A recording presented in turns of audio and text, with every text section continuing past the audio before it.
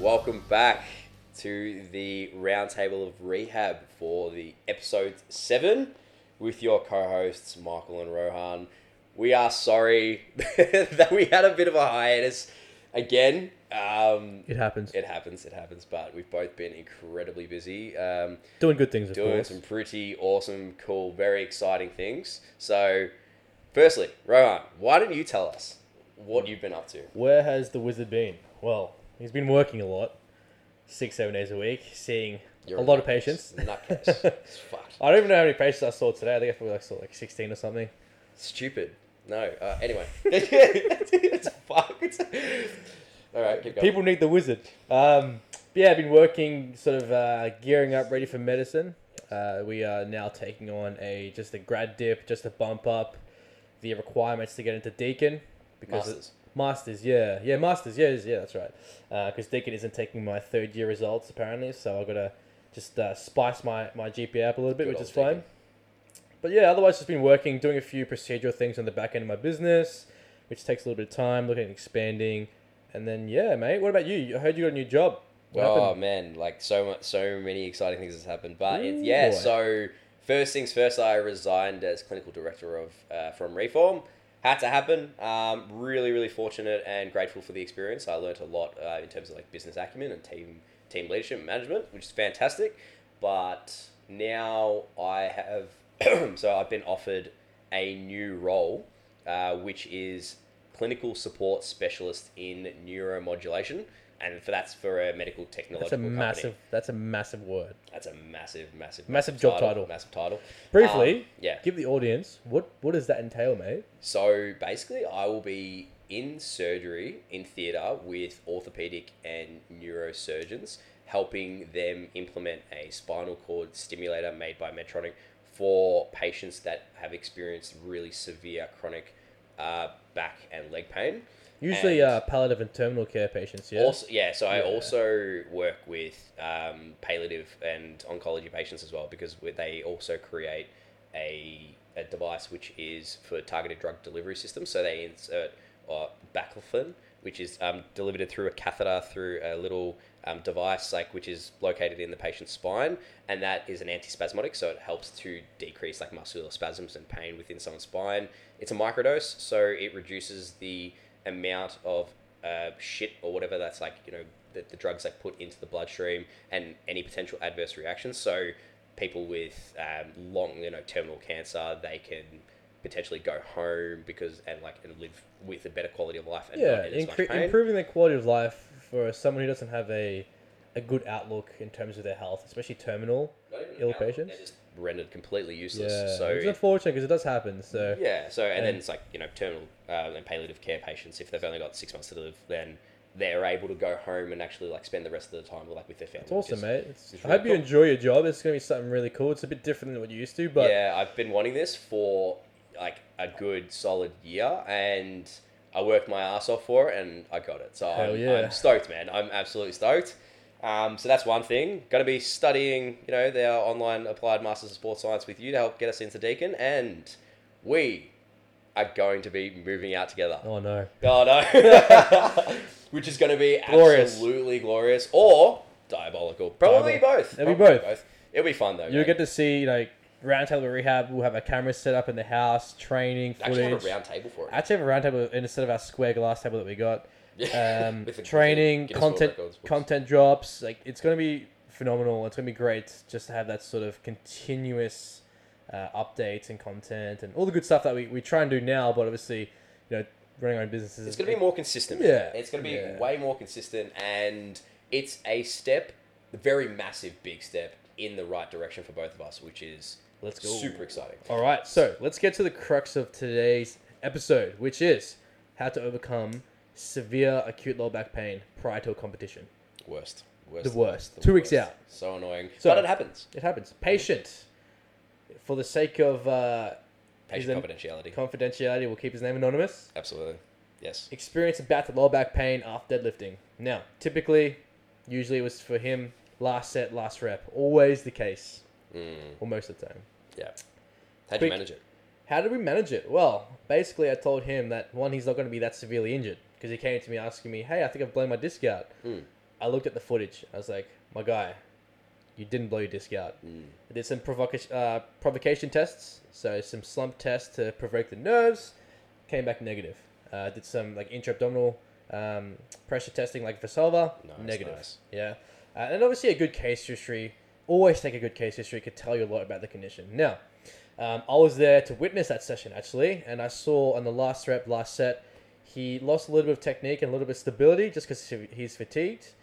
The knees locked prematurely, and all that load went straight to the lower back, and evidently the lower back wasn't ready or capable to handle that load in that time. Now, to quickly mention a little bit of an analogy I use, the bell curve of training fatigue, or the bell curve of training. He's been training like that for a couple of months now, probably pain-free, no issue. But now all of a sudden, that particular training style, or that the dominant lower back movement of the deadlift that he uses, didn't bolster his technique in a way that's going to be more beneficial to move the most amount of weight. He exceeded his capacity. Which is normally the bell curve of training. So, how do we manage it? Well, he was very flexion intolerant. His erectors were super short, couldn't bend down. So I'm like, okay, we need to restore this normal range of motion. What I did was I got him to take a seat and start doing some toe touches, hinging from the back, bending down. He's training through 1, 2, 3 out of 10 pain. He's doing this movement with a little bit of pain and discomfort. It's very normal. He's sensitive, okay? A sensitivity in the lower back is normal after injury. But what I'm doing here is I'm improving his mindset that he can bend down. I'm improving his range of motion so he can bend down pain-free, and I'm restoring his flexion and tolerance. We then progress this to a Jefferson curl, or a accentuated toe touch, where he's fully bending down from the lower back. And then we just spammed this for days and days and days until the next consult, where he came in and we started to work on his deadlift from the floor position.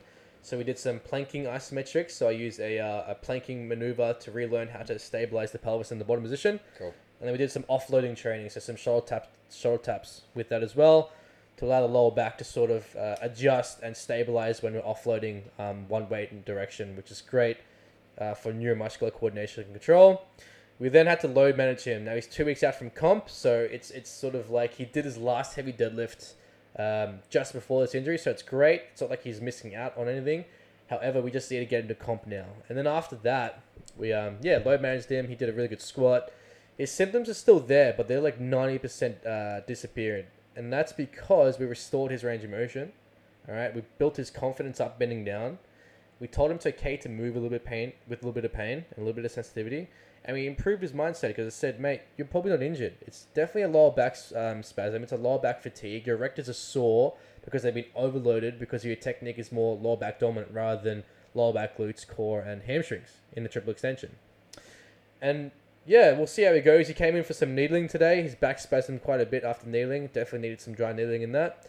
But otherwise, he's moving like pretty well. Like after 2 weeks, just restoring his normal range of motion, building his confidence back up and bending down from to get something from the floor, and relearning his starting position on the deadlift, and just literally staying adherent to his rehab. The short-term plan was quite simple, and no magic tricks here. But the emphasis is on just building the confidence back up. We're going to do all the hefty work after the comp, yeah? So comp's in 2 weeks. Well, it's now in 5 days, actually. But I said to him, look, we'll get you there as symptomatically free as we can. Compete on the day. Do what we need to manage the pain. Once that's done, we get to comp. And once that's done, as soon as we do that big off-season is where we're going to put all the hard work in for making sure this doesn't happen again. Yeah, beautiful. So just managing pain and expectations up to the comp, and then reloading the motor patterns. I hope you guys weren't expecting a massive answer, but it's a very simple methodology. It is pretty simple. If you follow the concepts and the protocols, then it's basically load management. At the end of the day, it's just going, all right, what can we do? We've got like this time frame, so you're setting up a plan. We've got this time frame, 5 days. He had 2 weeks. Yeah, 2 weeks. So it's like, all right, what can we do? There's not really much that we can do. No. So what can we do? So we're going to manage pain, expectation. Okay, cool. Got the pain down, function improved. Expectation was maybe, all right, do not compete. Nah, that's all gone. To hell with that. You're going to compete. Yeah, so he's competing. He's still going to do everything, which is fine. But then now, once we can't do anything about the competition standard, you just have to go, all right, pain, manage it, anti-inflams, go for walks along the beach, like that kind of thing. This is the thing. Chill out. Get your patient moving as much as possibly can. Yeah, so we want to get him moving, walking, and that makes him feel really good, consequently. And then what like he just has to do his best like throughout the competition. That's another phase. That's a given. And then after that, you might be a little bit aggravated and sore afterwards, but then he has a good another like 12-week block or however long that he has. Like probably there's no really time, like set time after that. The next 6 months we had a discussion. Yeah. This is why you need to talk to your patients and clients and get their plan. goals and get what they want so you can work with them. He's going to spend the next 6 months doing a massive off season to improve on his ailments and his immobilities and the things that let him down during his training cycle. Like obviously this patient's seeing myself and Michael. Yeah, so we're co-managing this patient. So what were some of your findings, mate? So same thing, very anteriorly tilted like through the pelvis, and no, that does not mean fuck all by itself. But in this circumstance, as Rohan said, is that he's very, very short and tight hypotonic, or protective through his erectors, so they're seized up, tilting his pelvis a little bit forward, and then when his rectus abdominis is lengthened so that we can know that is probably has a decreased capacity to shorten under load. He said as well through the history that he has neglected his core or his anterior core training.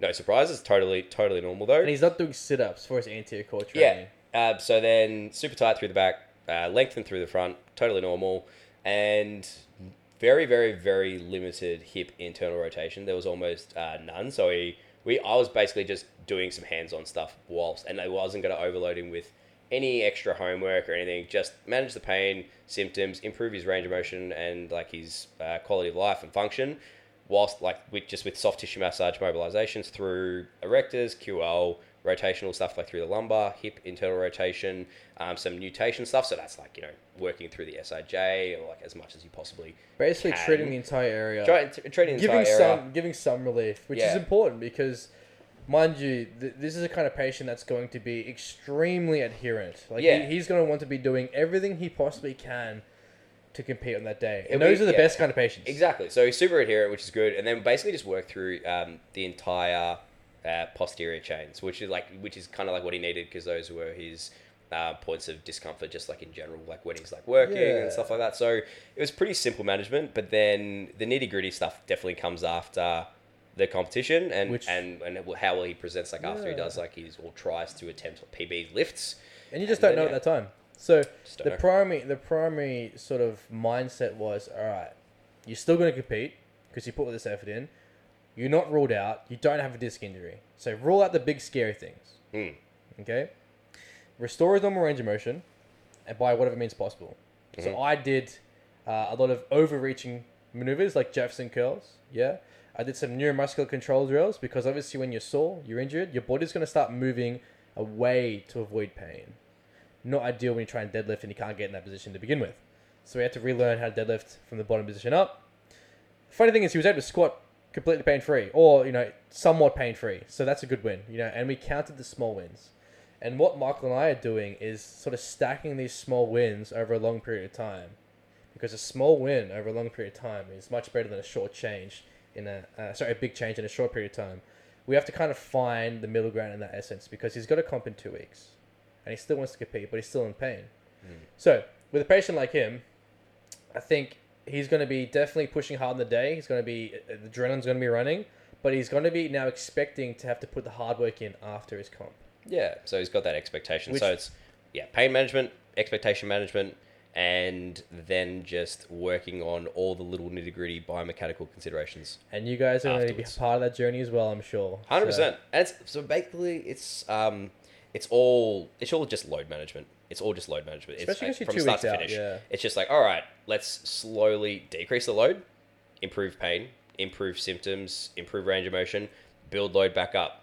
He's going to hit a massive spike in his load one day, probably has a little bit of a dip afterwards and then it's a linear progression after that with just the load. We just need to get him to his comp as symptomatically free as possible. Now, obviously, with the title of this podcast, how to fix or how to get your athlete to the comp after experiencing some lower back pain, I think the answer really is in the crux of just restoring normal range of motion by whatever means necessary by the patient and what you can give them. And then load manage. Load manage, give them what they don't have, manage their expectations, and they are laughing. But make sure you create a plan. Go, look, this is exactly what we're going to try and achieve. and we're going to do our absolute best to work together to get there. It's just hard because 2 weeks is not that long. Nah, but well, it goes like very, very quick. But you can still do a lot as absolutely. we have. He's seen a 90% so, decrease in his pain. Yeah, so it's absolutely fantastic. But that is actually like all the time that we have for today, because we're both busy. We're both going to actually look up some properties that we need to potentially inspect. But that is the end of episode 7. It's good to be back. It's so very, in very episode 8, we're going to give you the outcome of the competition. Yep. And his presentation, and then we'll go through some of our sort of longer term management plan. We'll actually write this up for you guys. That way we can streamline it, sort of what we're going to give this particular patient and our expected outcomes, which is critically important. You lay out those outcomes to the patient, and that way they're on board too. Everyone's coherent and adherent, and we are good to go. 100%. And then I'm also probably going to talk about my first days in the hospital and in theatre as a clinical support specialist. Yeah, that's going to be good. And telling you guys what that entails as well. But thank you all so much for listening. It means the absolute world to us. And we will see you in the next episode. Dragon Ball Z. All right, thanks, guys.